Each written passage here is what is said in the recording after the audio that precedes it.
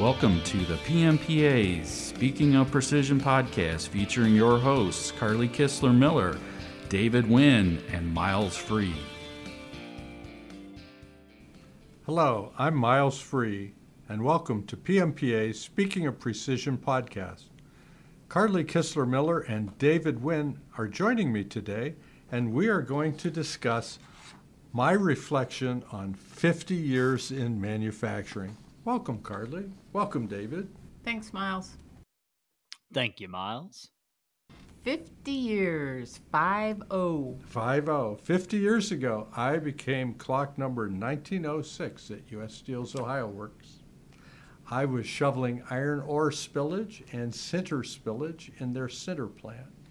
Sinter plant is where you take all the waste products from every other process and put it into a big container and ignite it and kind of turn it into a slag. And then that agglomerate gets charged up into the blast furnace. Real heavy in metallics. Wow, and you're still in manufacturing after that. I'm still in manufacturing, but because of that, I've learned some lessons along the way. Ah, hence the reflection. Okay. Hence the reflection. Please share, Sensei. Lesson number one, safety first. I'm not surprised that came out of your mouth. Yeah. Did you ever wonder where that came from? No. So Judge Gary was one of the first CEOs at U.S. Steel, and Gary, Indiana is where the steel plants are. Mm-hmm. And fatalities were very commonplace in the steel industry in the early days. And one of the first things he had on his agenda was improving the safety of his plants. And so the very first item on any meeting agenda was safety first. And so that's where that phrase came from. And, when I started, we actually had steam-powered rolling mills. It was prior to OSHA. So the respirators to protect us from the dust and the carcinogens and the radon daughters that were emitted by all this ore, they were rated by the Mine Safety Administration. They were MSA, not OSHA approved. Mine safety, M-I-N-E. M-I-N-E, yeah. Underground. Underground. Okay. That's what our air quality looked like. Wow. That's what our air quality looked like. It's like being in the coal mine on the floor of the steel mill. Exactly. So everything was lethal. We've got, hundreds of horsepower motors, conveyor belts, anything can grab you, moving high rates of speed, pinch points. Like I said, fire, the stuff's incandescent.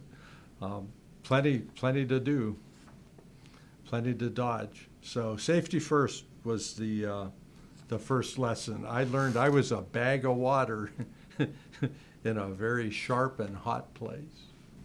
So your lesson learned was everything can kill you. Everything can kill you. You've got to be awake. You've got to be alert. And this PPE that's what keeps you alive. Okay. My dad always told me, protect yourself at all times, just like a fighter. Always be on the lookout. Smart. Absolutely. Everything can kill you. All right, what else? So this is going to sound downright quaint and charming to a lot of people, but I got a very early lesson in 1976 when I moved from labor to the blast furnace burden clerk, and I would fill out a report that listed all the iron production at the Youngstown blast furnaces for the day, and then I would have to send that report into Pittsburgh, and then that was how they managed the company. The CEO at the time knew he couldn't get any more steel out of it than he put iron into it, so his financials were always predicated on the iron production. So the blast furnace iron reports were the important thing. And so I had this machine, David. It was bigger than a bread box, and the front cover would come off, and I'd put my report in it. There'd be two little clips. There was a drum on it, and then I'd push the door back, and then I'd dial a phone number, and then I'd put the phone handset into this thing that had like two earpieces. I'd clamp it in and hit this button, and then the drum would start turning like an old ditto machine. And it'd go whir, whir, whir, whir, whir, whir. And about 4.5 minutes later, my one sheet of paper report would be received in Pittsburgh. Sounds like an early fax machine. It was an early fax machine. Oh, wow. But it was not, and done. Yeah, I it saw was. Yeah, I had to use a special pencil. I had to use a number 1 pencil to get the contrast that it needed for the scanner to pick up clearly the numbers. So, but 4.5 minutes for a page of paper. 4.5 minutes. I don't know what the speed on that transfer is, but it really hurts. Yeah, well, it wasn't even 300 baud, I don't think. But you know what? Compared to having to teletype rows and columns of numbers, this was a godsend. Yeah. This was a godsend. So the lesson I learned is new technology is your friend, even when you have to take the telephone and put it in the thing and clamp it. And, technology was my friend. Believe it or not, when I first started in the shop, we still received our purchase orders via fax machine. Fax machines were still an important part of business as late as the early 2000s. Yeah. We got a lot of reports in. Even here at PMPA, we got a lot of reports in over the fax. Well, it was a dedicated line and safe. Yeah. It's actually still safe. Yeah, I think when we try and That's how you send communicate with things schools. to the IRS. Yeah. Okay, so safety first, new technology. Any other lessons in those 50 years? So, I came from Youngstown, and Youngstown, we had a river called the Mahoning River, and unlike our friends up north in Cleveland, our river didn't catch fire. However, it never froze because it was a thermal dump for all the cooling water from all the blast furnaces and all the mills.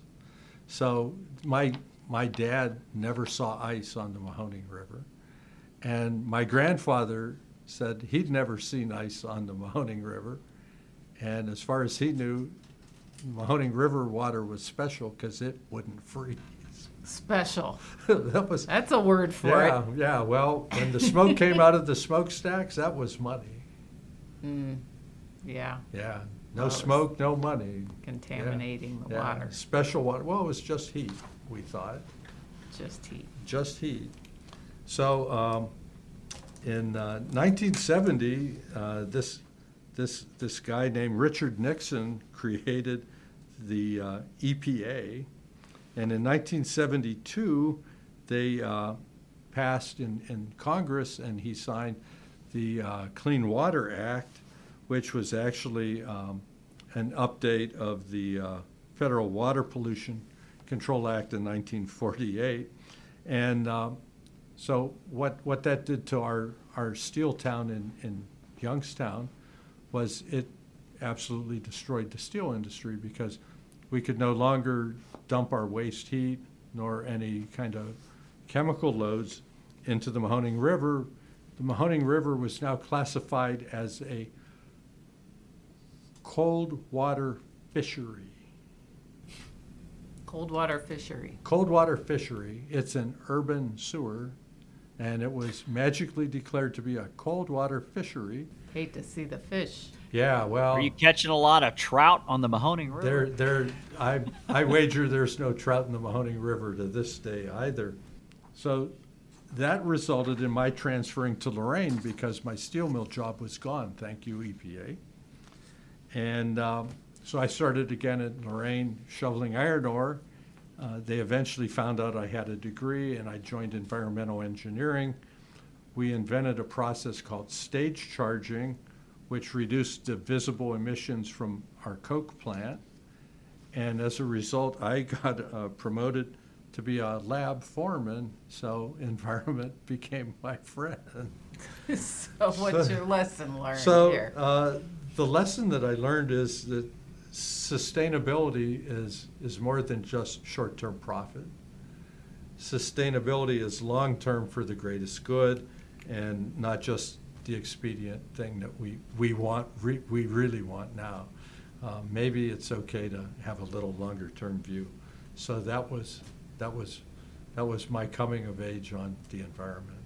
It's a good lesson. Lost my job to it became my career accelerator. Good lesson. All right, any other lessons? So quality was another one of those existential threats. In the early 80s, the Japanese miracle was really destroying American competitiveness. The Japanese were using the lessons of Deming and Juran and had very high quality through their use of statistical process controls. As a result, there were massive layoffs in the steel industry, and at my plant, I was one of, I don't know how many, it was almost 200 first-line supervisors, foremen, and technical people were laid off because Japanese quality ruled. So quality, or lack thereof, became an important lesson. No quality, no job. My next job was as the quality control manager at Bliss and Laughlin Steel, where we put in statistical process controls. And at the end of my term at Bliss and Laughlin, we had actually captured back the Ford water pump shaft business from the Japanese in Puerto Rico. And so we met the challenge. While that was... I'm noticing a trend. You're 50 years in manufacturing. Whatever took you down always became your next challenge. It became the accelerator to go forward, right? It really did. And so the interesting part of that was I relied, as a steel guy, I relied on my colleagues at PMPA on the quality committee. We'd share best practices. We'd share how to use sampling plans. We'd share how to, do I really need an X-bar chart, or can I use an individual's chart? We were really big into sharing what we knew. And my quality control experience on the quality committee with PMPA ended up at PMPA. How's that? Everything happens for a reason. Yeah, I can't. I keep trying to convince you of that. I can't deny that.